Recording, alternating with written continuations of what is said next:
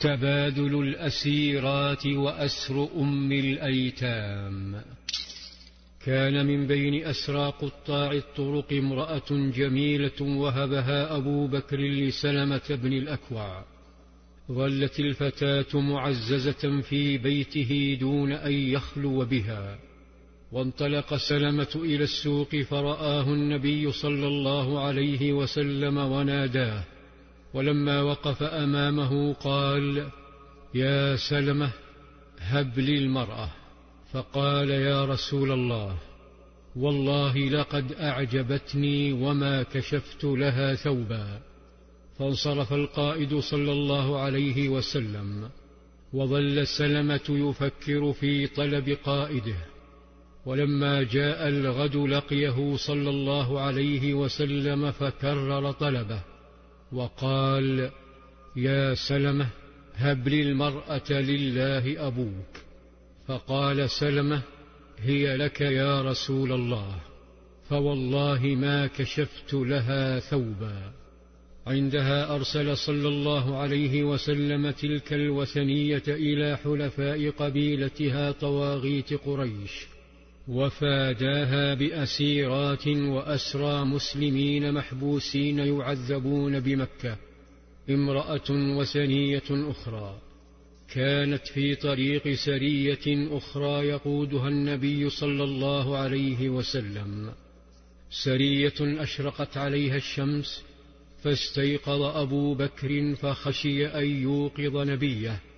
فعمران بن حسين يقول: كنا لا نوقظ نبي الله صلى الله عليه وسلم من منامه إذا نام حتى يستيقظ.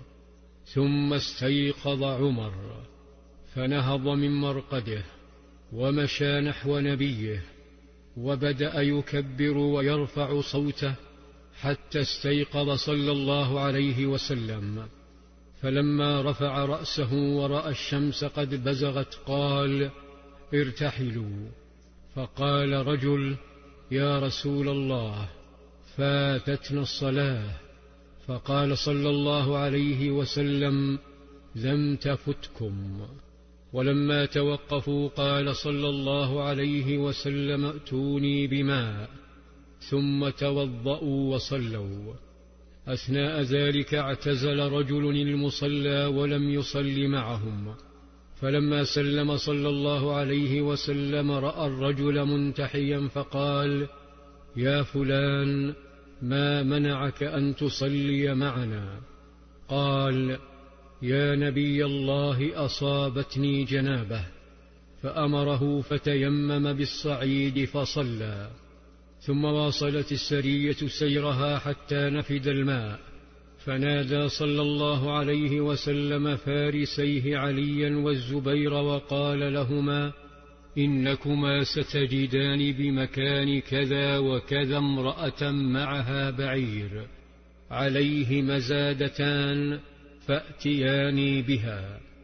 انطلق الفارسان نحو المكان المحدد فرأيا طيفا من بعيد.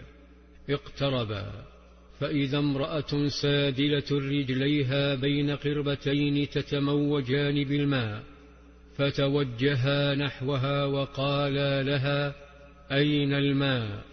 فنهرتهما بكل ثقة وقالت: أيهاه أيهاه، لا ماء لكم.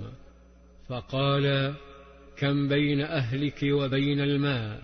قالت: مسيرة يوم وليلة. شعر الفارسان بمسافة كالموت فقالا: انطلقي إلى رسول الله. قالت: وما رسول الله؟ هذا الصابئ؟ قال: هو الذي تعنين، وهو رسول الله.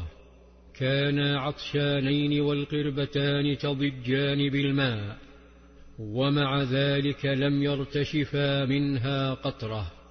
انطلقا بالمرأة حتى أوقفاها أمام قائدهما صلى الله عليه وسلم، ولما وقفت أمامه سألها صلى الله عليه وسلم الماء بكل احترام، فقالت: أيهاه أيهاه، لا ماء لكم. فقال صلى الله عليه وسلم: أنيخوا لها بعيرها.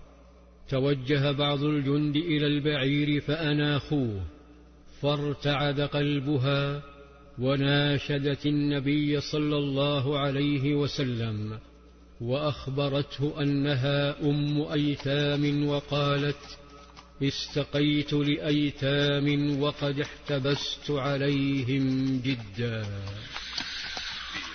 في ظلال السيرة.